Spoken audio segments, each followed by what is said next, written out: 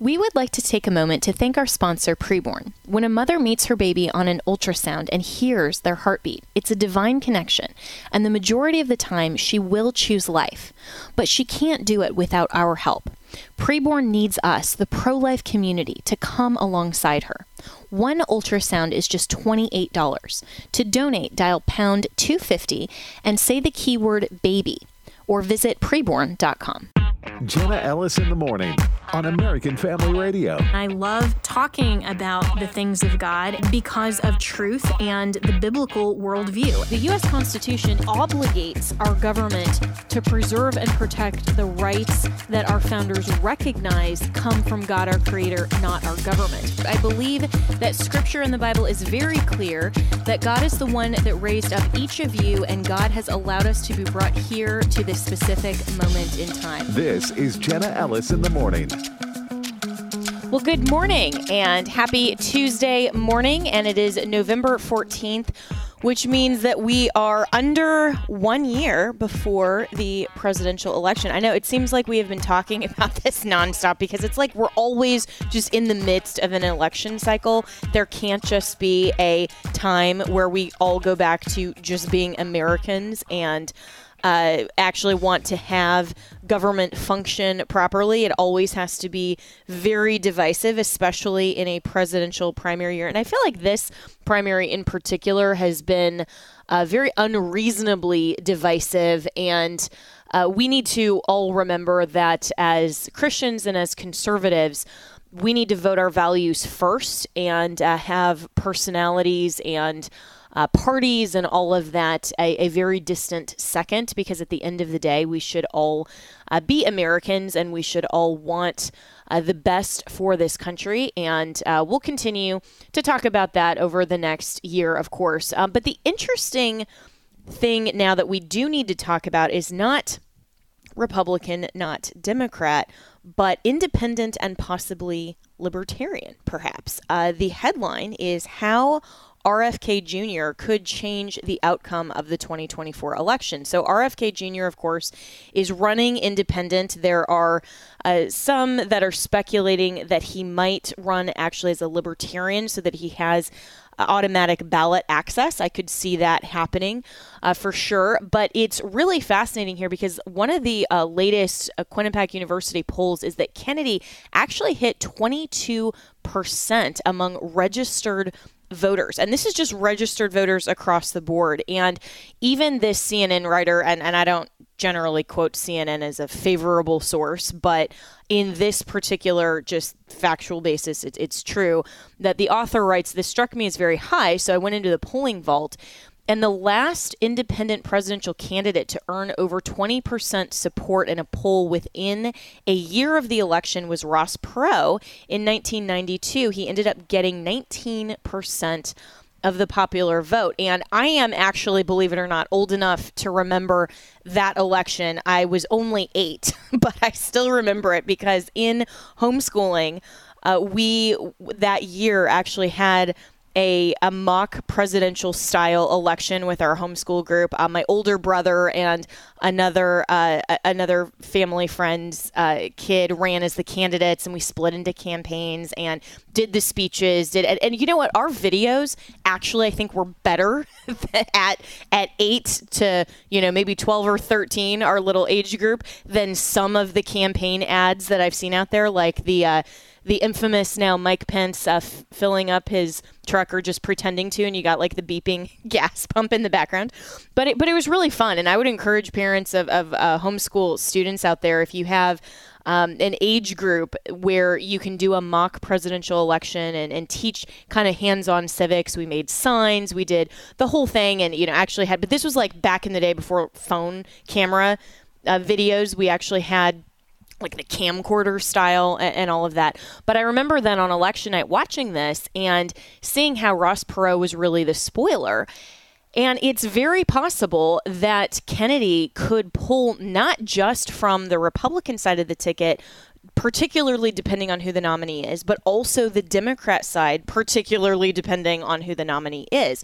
So joining me now to break this down more is Adam Creighton. He is a journalist and the Washington correspondent for The Australian. You can follow him on X, formerly known as Twitter, at Adam_Creighton. Good morning, Adam. And, this is really high to be polling at 22% a year out from the presidential election. So what do you make of this? Yes, good morning, Jenna. Great to speak to you. Well, yeah, look, it's a very impressive showing. I remember when Kennedy first announced he was going to run, first as a Democrat, I think back in April, and the first poll that came out was 10%. And many people were surprised at 10% because that's a pretty solid showing. I mean, it's very, very rare for a third independent candidate to get above double digits. And of course, as you say, now there's a series of polls showing him on 22%, which is even higher than Ross Perot got. And there's still a year to go. And the momentum for him is seemingly at this stage all in the right direction. I mean, he said, I think just a few days ago that he'd rather be in his position right now than President Biden's. And, I can see to some extent where he's coming from. I mean, the possibility of him being a libertarian candidate and therefore getting all that ballot access is very intriguing. And that may well be something he does.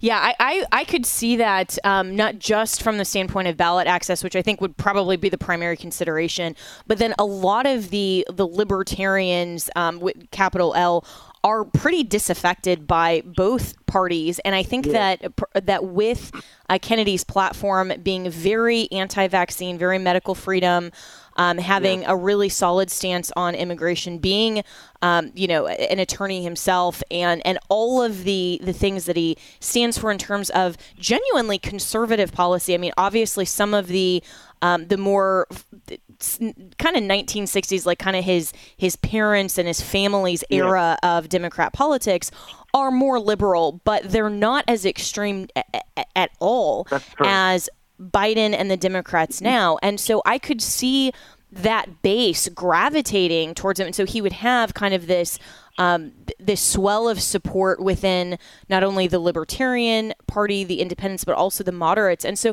the real question then is, regardless of whether he decides to go Libertarian or just straight up Independent, where does he pull the most votes from? Is he more of a threat to the Republicans or to the Democrats, or does it really depend on who the nominee is from both parties?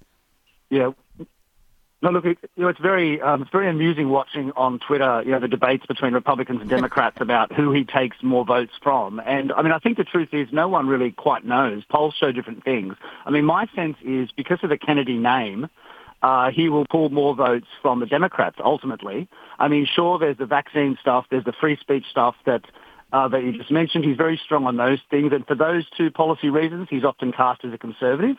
But if you actually read what he mostly says, I mean, I went to his launch in Philadelphia a month or so ago, and it was very much what I would describe as a traditional left-wing speech. I mean, albeit one from the 1960s, but it was about, fighting big corporations. It was about pro-choice on abortion. It was about anti-war foreign policy.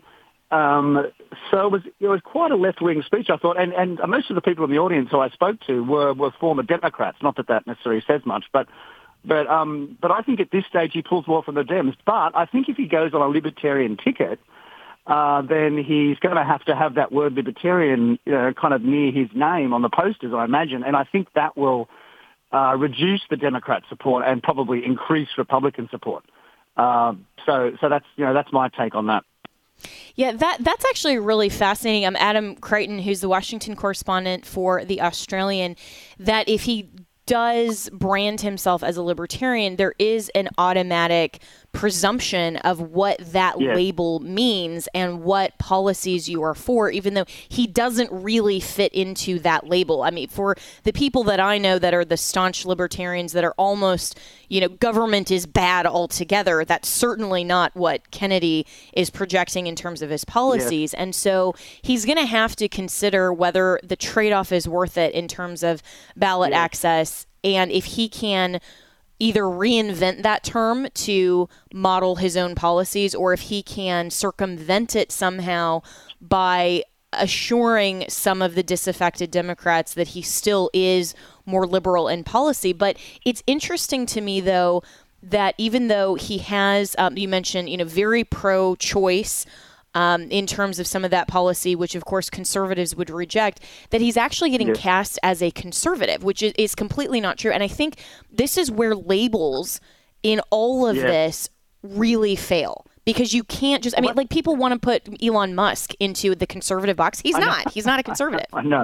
No, it's absurd. Well, look, I think that's because, a good 80 to 90% of the mainstream media is extremely pro-Democrat. I mean, that's just institutionally the way it is now, sadly, I would say, in my view, but that's a fact. And so they label people conservative or right-wing when they don't like them. And they don't like RFK. In fact, I would argue they've been meaner to RFK at this point in the cycle than they were to Trump back in 2015, because he's a greater threat. RFK is a greater threat to the establishment, in my view. He puts forward a more cogent and coherent and I would say eloquent case than Trump did, and he's quite specific about what he wants to attack in the say the health regulation area in relation to vaccines. And these policy views of RFK really worry the establishment. If you're on the FBI and the CIA, you'd be thinking, God, would you not want this guy to get in? Because, he may try to do what his uncle wanted to do, which at least in relation to the CIA, was to smash it into 1,000 pieces, quote unquote. So the establishment is very wary of him. And I think the biggest problem for RFK is not his polling, not his appeal. I mean, it shows that he's very well liked. It's that the number of attack stories are just going to increase and get more and more vicious, I think, over the next, 6 months. I mean, they're going to want him to drop out. So they're going to be digging over his private life, his personal life. They're going to find all sorts of things. I mean, he's a 69-year-old man. I'm sure he's done bad things in the past. I mean, many people have, but they're going to be blown up and put on the stage. So I think that's the problem for him. Yeah, and there's already a piece in, I think it was the Daily Mail, which it wouldn't surprise me from that outlet, but that was just this lengthy piece about how he's this adultering philanderer and all this other stuff about his personal life and just all of that, and which really, frankly, shouldn't bother the Trump supporters in terms of voting values. And I mean, that's what they tried to do to Donald Trump. And when I supported him in 2016 and even 2020, it was because of his policy platform. I never said and never advocated for anything in his personal life that was that was okay, and never said that was fine, but just said, we're voting for the policies, not necessarily the personality, which now is much more complicated, I think, going into 2024, because the personality made the policy in the Trump administration and the personnel decisions and, a lot of those things. But interestingly as well, you mentioned the establishment and how they really don't want RFK to succeed. And I think that's the uniparty. I mean, both sides, but especially the Democrats. Very much. So if he actually gets, and one of the reasons that I like Kennedy a lot is because of that. And I think that more so than a Republican, if he actually won the presidency, that would bode very well in the next midterms and probably the next presidential election for Republicans down ticket, much more than, say, a next term of Donald Trump. True.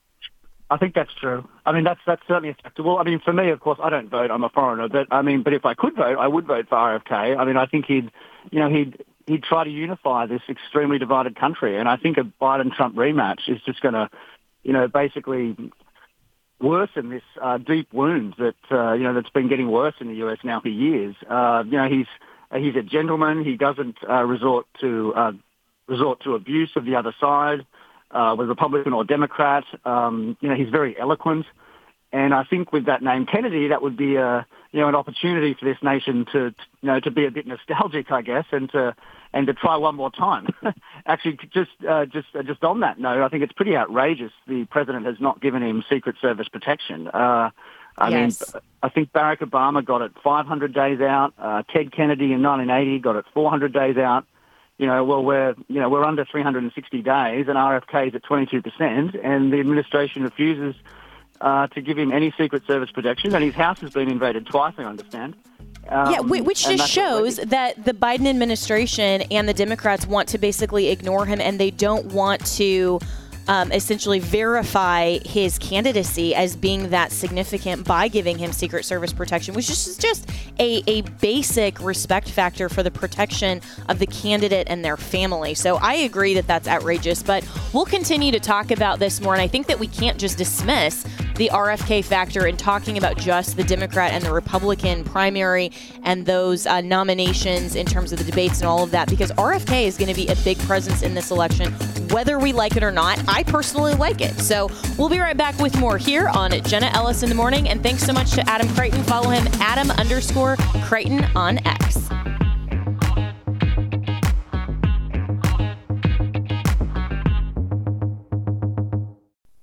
We want to welcome a new sponsor to American Family Radio, and I hope you give them your full support, and that's Christian Healthcare Ministries, chministries.org. If you're like most of us, you're feeling the strain of rising healthcare costs. Well, good news, Christian Healthcare Ministries may be the answer you're looking for. CHM is an affordable, faith-based option to traditional healthcare that provides members the freedom to choose doctors without worrying about networks or waiting periods, since they are not insurance. Can you say freedom?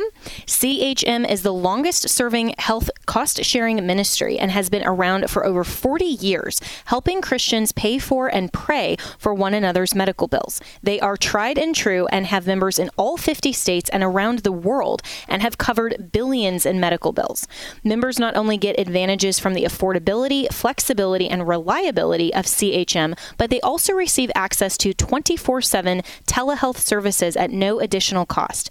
It's no surprise that doctors across the country appreciate working with CHM, and so will you.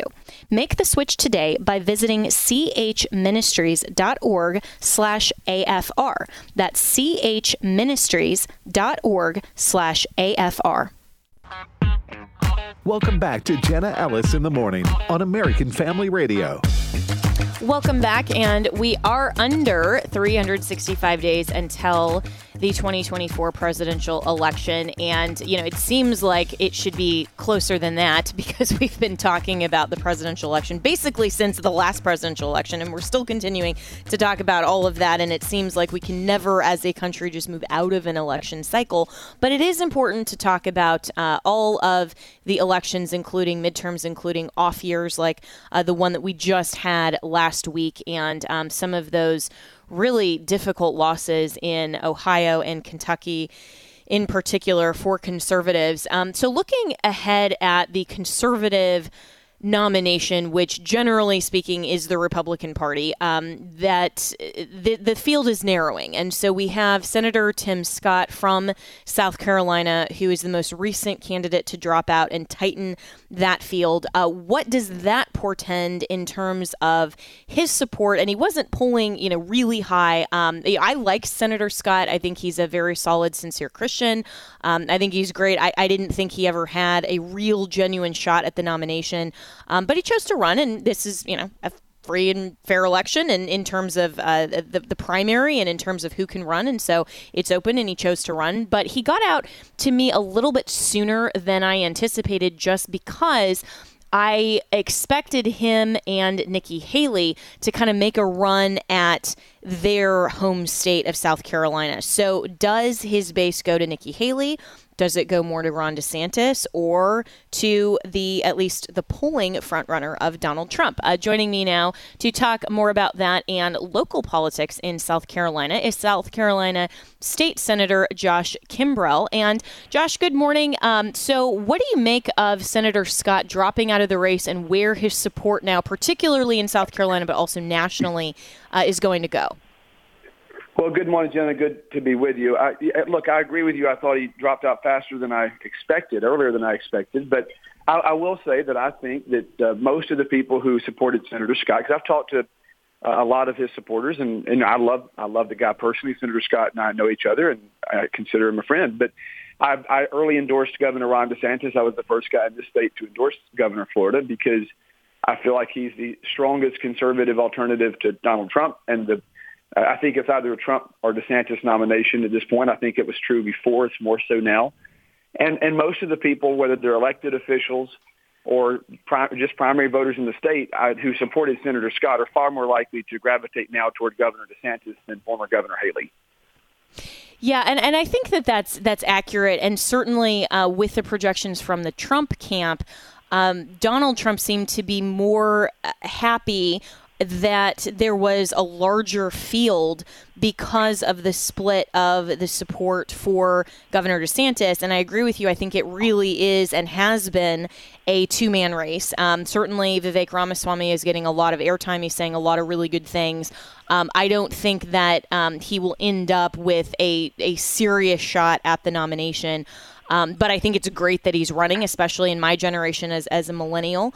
But also for Governor Haley, while she has a lot of strong support, I don't see her being a real top contender either. And so from the perspective of the split, where do you see now the candidates that are left in the race, and particularly Nikki Haley, I think as the one that is viewed as probably the strongest second to Governor DeSantis?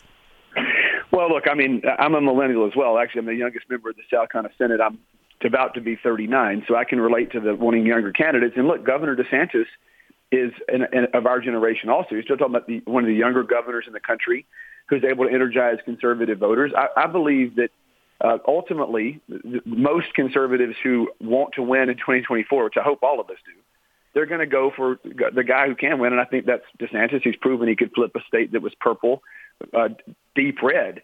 Governor Haley's problem is he hasn't really supported social conservative movement. Now, I believe in being across-the-board fiscal, social, and a national security conservative. And while the former governor has certain credentials as it pertains to being ambassador to the United Nations, and I don't take that away from her, but Governor DeSantis has been strong on pro-Israel issues and supporting our closest ally in the Middle East, if we want to talk about international relations. But then when you get into pro-life and talking about defending life, Governor DeSantis is certainly much closer to the conservative and evangelical voters on those issues than former Governor Haley.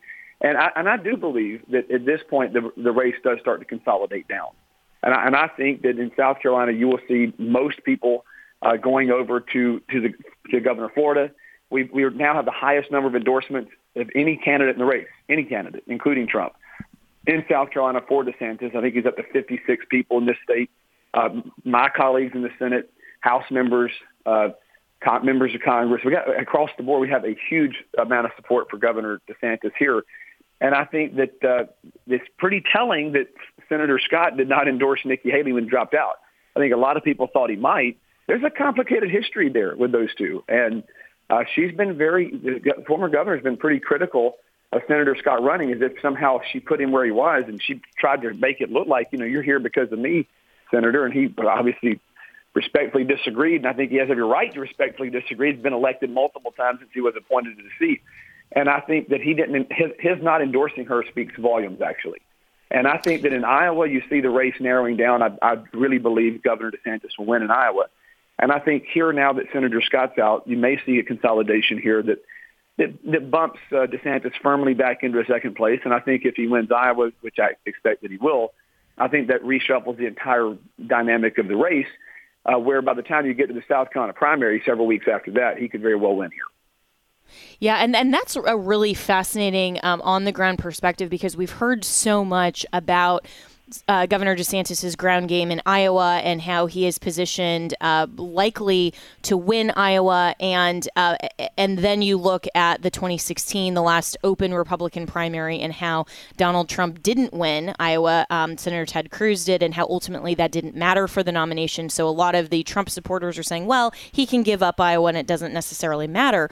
But in terms of the momentum and the endorsements in other states, and especially very important and early states like South Carolina, that is really fascinating. And so how much then, in terms of the Nikki Haley factor, do you think will perhaps upset the sort of two-man race, if we get it down to Trump and DeSantis, outside of South Carolina?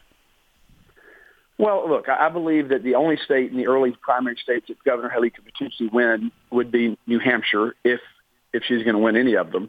But I believe that's because it's more moderate. But look, you've also seen Governor Sununu be pretty flirtatious with seemingly getting ready to maybe endorse the Governor DeSantis. I think that's possible, and Sununu is very popular in New Hampshire, so that could happen. Nikki Haley will not win here. She's not going to win in South Carolina. So, and I think people outside the state have a hard time understanding that. But she really abandoned South Carolina after she left the governor's office. She wasn't really in touch with anybody here. You've seen most legislators. Maybe 2 legislators have endorsed her candidacy. 2, and she was the governor. So that's pretty interesting. I think people who view that South Carolina is going to go to Haley, that's just not going to happen. DeSantis is, in my view, more popular here. There's one CNN outlier poll that tries to make it look like Nikki Haley's a big contender in South Carolina and other states, and that she might be in second place here. I don't believe that poll because, for starters, it was conducted by CNN. And when you look at the metrics, the cross-sections of the poll, 37% of the respondents, and what was supposedly a Republican primary voter poll, 37% said they approved of Joe Biden. Well, I can promise you this, there's not 37% of Republicans in South Carolina who approve of Joe Biden. There's not 37% of the people in the state generally, whether they're a Republican primary voter or not, who approve of Joe Biden. So you have to throw that poll out. That poll is irrelevant. I mean, if they're going to say Nikki Haley's in second place, but, oh, by the way, Joe Biden's sitting at 37% with Republican primary voters, and that poll is worth the paper it's printed on. So I believe you're going to see, the Trump campaign is going to say that about Iowa. Oh, we can write it off. It doesn't matter. It didn't necessarily matter in 2016, obviously, because you had a huge field of candidates, and it was an open field. But he's the former president of the United States, and the fact that the highest name ID politician in the country, who gets more news time than anybody, who is the most recent nominee of the party, is only at like 40 some odd percent, is pretty stunning. I mean, think about if Reagan ran, because that's my favorite president still. So if Reagan were running, if he could have run for a third term, he would have been at 80-90% in any Republican presidential primary poll, not 40. So people who act like that Trump's inevitable, for starters, you're not inevitable in the 40s. Secondly, if he loses Iowa when he's supposedly the heir apparent again, or he's already been coronated, then that's going to have seismic effect, much more than it would in 2016. That's a really good point, and I think the whole inevitability is not accurate for all of the reasons that you just articulated. South Carolina State Senator Josh Kimrell from, of course, South Carolina, and also this is why the landscape of state-level politics, I think, is so much more important than looking at kind of the national conversation, because you're right, most of the national mainstream media think that it's just a given that South Carolina is going to go to Nikki Haley because she's from there and that's her home state. Meanwhile, they're suggesting that Governor DeSantis won't win his home state of Florida, which I think is hilarious, because I live in Florida and the absolute love of Governor DeSantis here is very apparent, and you have so many people that moved here just because of what he's done in this state. And so the national level media not only has a bias, they have a narrative that they want to project. And I think that certainly the leftist media, in my opinion, are trying to prop up the 40% of Donald Trump as inevitable because they do want that rematch of Trump versus Biden, because they think that Trump won't win the general election. And so they're not actually getting down to the state level discussion and what is actually going on in the states. And it actually surprises me from a more of a national perspective that Nikki Haley wouldn't really be a player, because I don't know that in terms of the local level as you're describing it. And this is why it matters to have people who are on the ground who can talk about what's going on in the states, and why, we've had people on the show from Iowa, from, a few of the other opening states that are in play. And so do you expect then, if Nikki Haley's campaign is looking at the same landscape in South Carolina that you are, that she would stay in the race and actually lose her home state? Or would she drop out before that if she really believes that she won't win it? Because I've also heard speculation that she got into this race so that she could end up running for governor again. Whether or not that's accurate, that's certainly a narrative out in Washington. Well, okay, let's take that last one first. I mean, she wouldn't get elected governor again. And so not at this point. I mean, and she's already served, she's been elected twice, and we do have a 2-term limit, though she didn't complete her second term. I don't think she would win the Republican nomination for governor here right now, so I don't think that's accurate. there's a lot of South Carolina's a complex state politically. I mean, we're what I'd call the three-legged stool: conservatism, fiscal, social, national security. We're all three. Governor Haley's more in the lane of she was when she ran for governor. It was during the Tea Party movement, and she was able to capitalize very much on the whole spending issues and the Obamacare and all of that. And she was able to successfully. She's a very gifted speaker. I mean, everybody can see that watching her on the debate stage. She's very gifted in that regard, but she has a consistency problem. I mean, she ran, like, for example, in 2010 saying I'm for school choice, but she never did anything on school choice. She ran, saying when she was governor, she was very strongly pro-life, but now she's basically saying, well, gosh, that's a divisive issue. We kind of need to walk it back. There's a lot of areas where she's kind of flip-flopped quite a bit, and now she's out there being this China hawk, while when she was governor here, she was recruiting Chinese businesses, including one of them that's parked right outside the gates to Fort Jackson. And so you can't have it both ways. You can't have your cake and eat it too. And that's why I think people overestimate her support here. I believe that DeSantis is much more consistent on issues, and I think that's why he will do better here. And ultimately, to your other point about her dropping out before the South Carolina primary, I think she's very smart. There's no question she's a smart person and very calculated when it comes to political decisions. If she thinks she's not going to win here, she very well may drop out. And that we're only a few months away from that. I mean, you're talking it's mid-November, so we got the holidays, and then we're into the primary season. I think she stays in Iowa and New Hampshire, and then I believe if the polls don't dramatically shift in her favor here, which I don't expect they are going to, I would be surprised if she stayed in the race at that point. I mean, I think she would likely back out at that point and look for what the next play would be. And she'd be a very attractive cabinet pick for somebody, probably maybe Governor DeSantis when he's president and the elect can pick her for something. And so just in the last 2 minutes or so I have with you, State Senator Josh Kimrell. So if we actually get the field more narrowed and a Nikki Haley does drop out before South Carolina, how does that shape up then in terms of a narrowing field in your view between Trump and DeSantis? Well, it gets us where we already in my mind are, which is Trump and DeSantis. And I think that if everything comes down to Iowa, though, I mean, Governor DeSantis is right about that. The guy is a brilliant person. I mean, Ron DeSantis is the smartest guy in the race. And he obviously has put all the eggs. People say, well, gosh, he's putting all these eggs in the Iowa basket. I get why. Okay, I'm a South Carolina senator who wants him to spend more time in South Carolina, but I understand why he can't right now. If he wins Iowa, as I said at the outset of our discussion today, it changes the political landscape. A lot of people, you have to go back to the Virginia governor's race in the 90s. Remember the Wilder race, like 1994 or 93, whatever year that was. And people were kind of didn't think that Wilder could win. And the polls did not indicate he would win. But a lot of people secretly were supporting him. And on Election Day, Wilder became governor of Virginia. That was a huge seismic, earthquake in the Commonwealth. You're going to see that here because a lot of people I talk to, whether it's elected officials or primary voters, they're interested in finding somebody other than Trump. They just don't know if anybody can win. And so there's this secret undercurrent of people are saying, gosh, if we can see that somebody's actually going to beat Trump, we'll go for him. If DeSantis dethrones Trump in Iowa, the floodgates are going to open at that point. And I think it shows viability. It shows that Trump is not inevitable. And I think you're going to see a lot of Republicans go to DeSantis at that point because they want to win the race. And well, Senator, thanks so much for your commentary. I had no idea Nikki Haley wasn't doing that well in South Carolina with those endorsements. This is why commentary from the ground, always fascinating.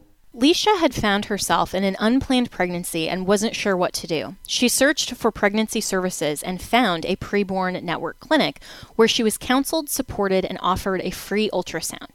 After seeing her baby and hearing the heartbeat, she cried. She was certain she would keep her baby forever. Leisha gave birth to a baby girl who is smart, beautiful, and full of life.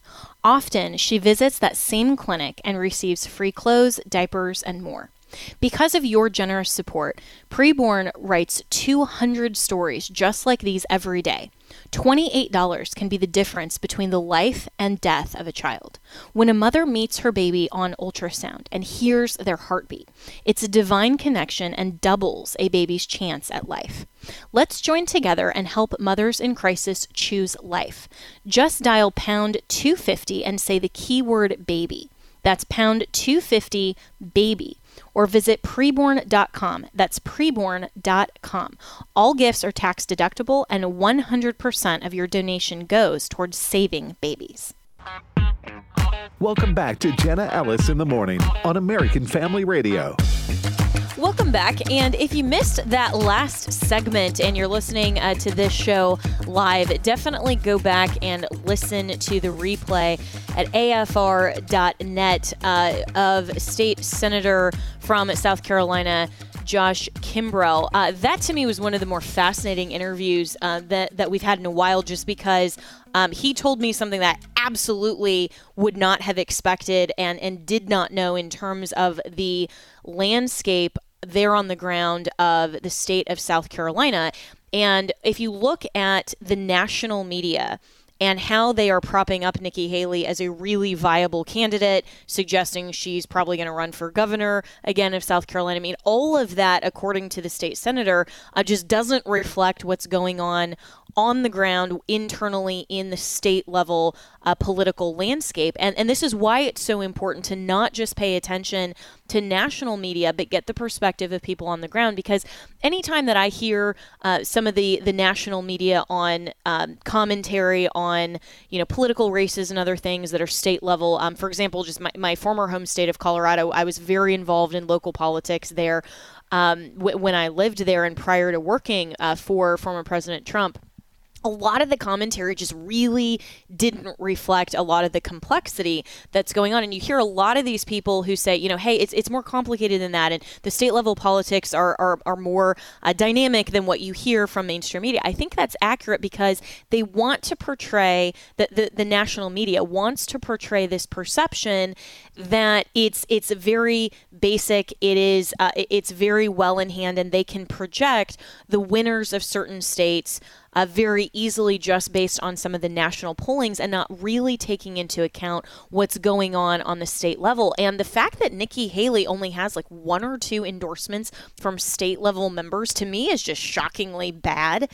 And really does suggest more than any national poll or any of the talking heads on cable news that she really is not doing well in her home state. And we haven't talked a lot about Nikki Haley in terms of that level of detail on this program. It's been more, what her policy is and how she kind of compares in terms of the conservative analysis and policy on the national stage.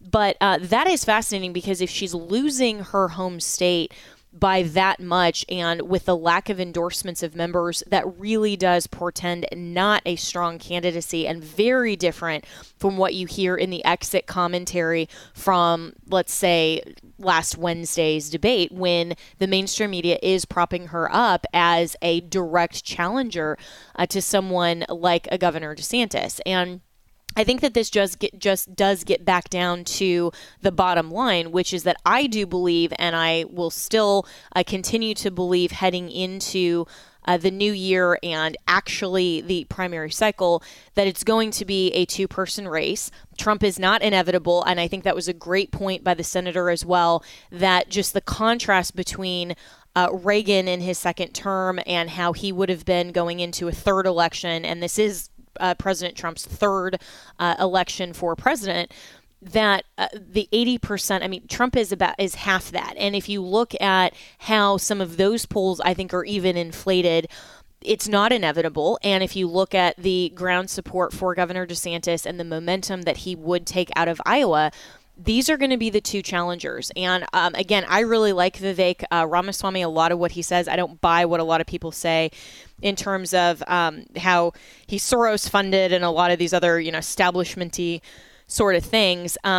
I do think that he is a very good candidate. I don't think that overall he's necessarily viable in terms of actually winning the nomination. Of course, his campaign is going to project that, and they should. But this is going to come down to the two-man race. And for those who think that Donald Trump is inevitable, I just don't think that's the case. And there are a lot of people who want the policies of Trump that are wrapped up in a significant record of winning, which is what Governor DeSantis shows in Florida, and why a lot of people who are for Donald Trump loved Ron DeSantis until he challenged Trump. And we have to go back to actually seeing that record and looking overall at the best conservative option moving forward, voting our values. And it's also really fascinating, as we talked about at the very beginning of the show, RFK Jr. factor and whether he would take more votes away from Democrats or Republicans. And I said at the outset, I genuinely think that that is going to depend on who the nominee is from the Democrats and the Republicans. If we are in a Trump versus Biden rematch with the RFK Jr. factor, I think he performs a lot better than if we are in, say, a Newsom versus DeSantis with RFK. I think RFK would pull a lot more from Newsom or Biden than he would from a Governor DeSantis. So this is all fascinating, and it should fascinate us from just a political perspective, but also from a perspective that we have to care about the future of our country and getting people elected in all positions that reflect conservative policy and genuine conservative values and ultimately reflect the biblical worldview of government, which is why we should, as Christians, engage in our civil government. So let's also make sure that we are recognizing that this is the Operation Christmas Child. This is the collection week, and so we are sending the good news of Jesus Christ to children around the world through a simple shoebox gift. Every shoebox gift is an opportunity to share about Jesus Christ and God's love. So this is a direct way for you to equip the local church around the world. Operation Christmas Child allows you to pack your shoebox, any standard size shoebox, drop it off during the third week of November. That is right now, November 13th, which was yesterday, through the 20th. Shoeboxes will be collected across the country at more than 4,500 drop-off locations. You can find that and also suggestions of what to pack in your shoeboxes at SamaritansPurse.org/OCC.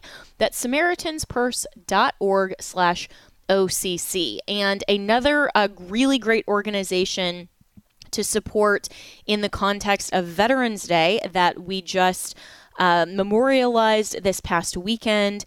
And thank you so much to all of the service members who are listening and for the family members of service members. My aunt has been one of those. My uncle is now retired, but he served in the Army and did several tours in Afghanistan. And I know how much she sacrificed as a family member as well, just supporting her husband in terms of his ability to serve the country. So thank you to all of our service members as we commemorate Veterans Day. And Jeremy Stalnecker is the director of the Mighty Oaks Warriors program and the author and host of Salem Media's The Situation Report. And Jeremy, we had you on ahead of your 22 in 422 challenge. And what is the status update on that, and how can people support the Mighty Oaks Foundation? Well, thank you, Jenna. Thanks for coming back around. Yeah, at the beginning, it's one thing to say you'll run 22 marathons in a row, but I wasn't even confident it would happen. But, as of this weekend, starting October 21st, I ran a marathon a day for 22 days and finished on Saturday. Man, what an awesome experience. A lot of people joining, doing their own thing, and really working to talk about the veteran suicide issues that, we've discussed often, but beyond that, to point to a solution. And so very good to be home and to be on the other side of that, but it was quite a thing. That is quite a thing, and congratulations on that accomplishment. I cannot even comprehend that. The last time that we spoke ahead of the start of this, I had told you and my listeners, I've done one full marathon in my life, and it took me like a month to recover. There is no way the next morning I could think about getting up and doing another 21 of them. So that is really incredible. And how has this really benefited this spotlight on the Mighty Oaks Warriors program in terms of getting help to veterans that they really need and sharing the truth of the message of the gospel of Christ? A lot of people don't, and even well-meaning people, wonderful people that support our veterans, don't understand the issue around specifically veteran suicide. And so going into this challenge, the idea was we'll do something big enough, it will get attention from folks that are watching, that are paying attention, again, that do care, but that don't understand. And we'll have a platform to talk about that. And beyond just talking about the problem, talk about how through the Mighty Oaks Foundation for years, we have pointed men and women to the hope and purpose found in Jesus Christ. And it's been unbelievable. I've had so many incredible conversations with people that didn't understand this issue, had never heard of the Mighty Oaks Foundation, heard about some crazy guy that's doing something that seems insane, although many people have done bigger things. But it's been fantastic just to draw attention to that and create conversations and point so many to the great work that we've been doing for 12 years now. Yeah, and you can support the Mighty Oaks programs at Mighty Oaks Programs. Oaks and programs are plural, so mightyoaksprograms.org, and that is the Mighty Oaks Foundation. And I love the emphasis that you have, Jeremy Stalnecker, on the truth and the hope that we have in Christ, because so many other programs in terms of government funded assistance or even secular counseling or other things will just give people tools to deal with their issues and their fear and their trauma. And it's almost like you have to live with this your whole life, and you are damaged and maybe permanently damaged, rather than the truth of the gospel, which is that you have hope in Jesus Christ, and none of that is your identity, no matter what has happened to you, or even life choices that you've made that have been disastrous or wrong or sinful and evil even. We have renewal and restoration completely in Christ, and that is such a different message than what you hear from any other program that is not specifically Christian.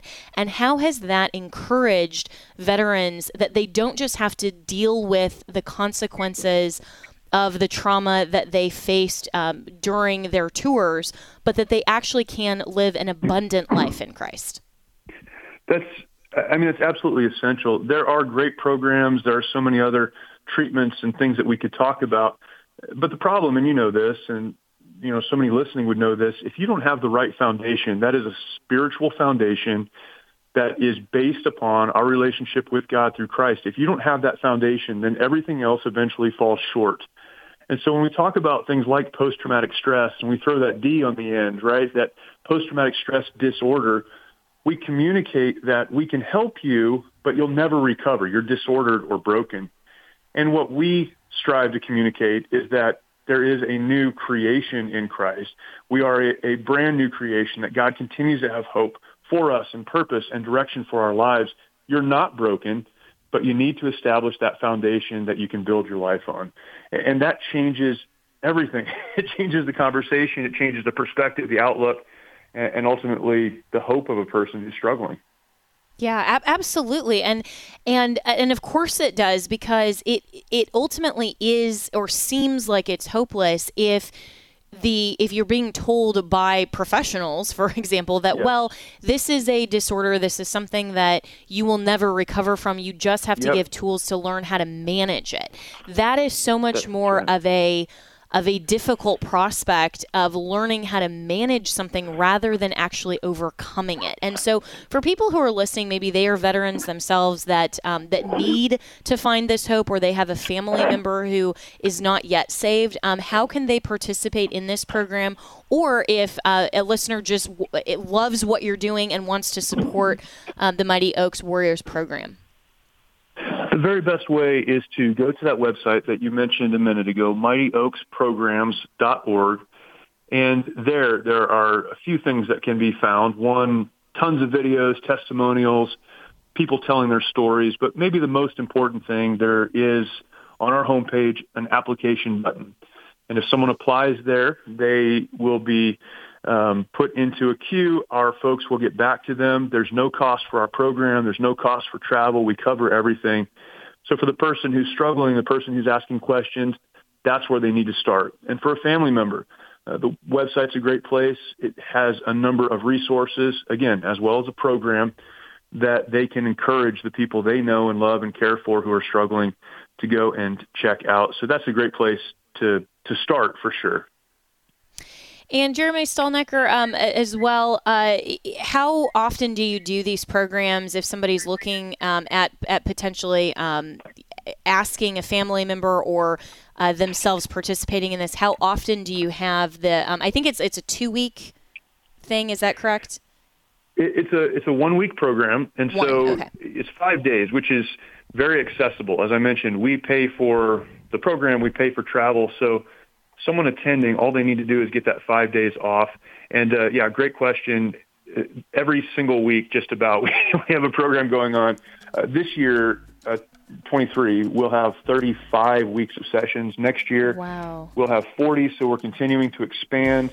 We have 5 locations across the country. And so for someone who is looking at this saying, I'd like to do this, but maybe I'm working full-time, or I've got, childcare issues or whatever, my schedule's not that flexible, please fill out an application. Let us help you work through that. There are plenty of opportunities, and we'll do everything we can to make that happen.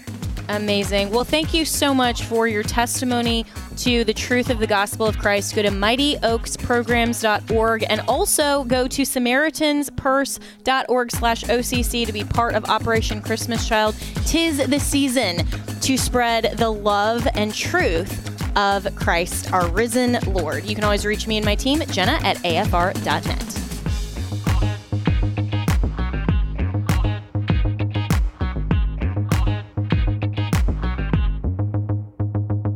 The views and opinions expressed in this broadcast may not necessarily reflect those of the American Family Association or American Family Radio. I want to thank my sponsors, Preborn and Christian Healthcare Ministries. Preborn Network clinics have rescued over 200,000 babies from abortion, and every day they save 200 babies' lives. But they can't do it without our help.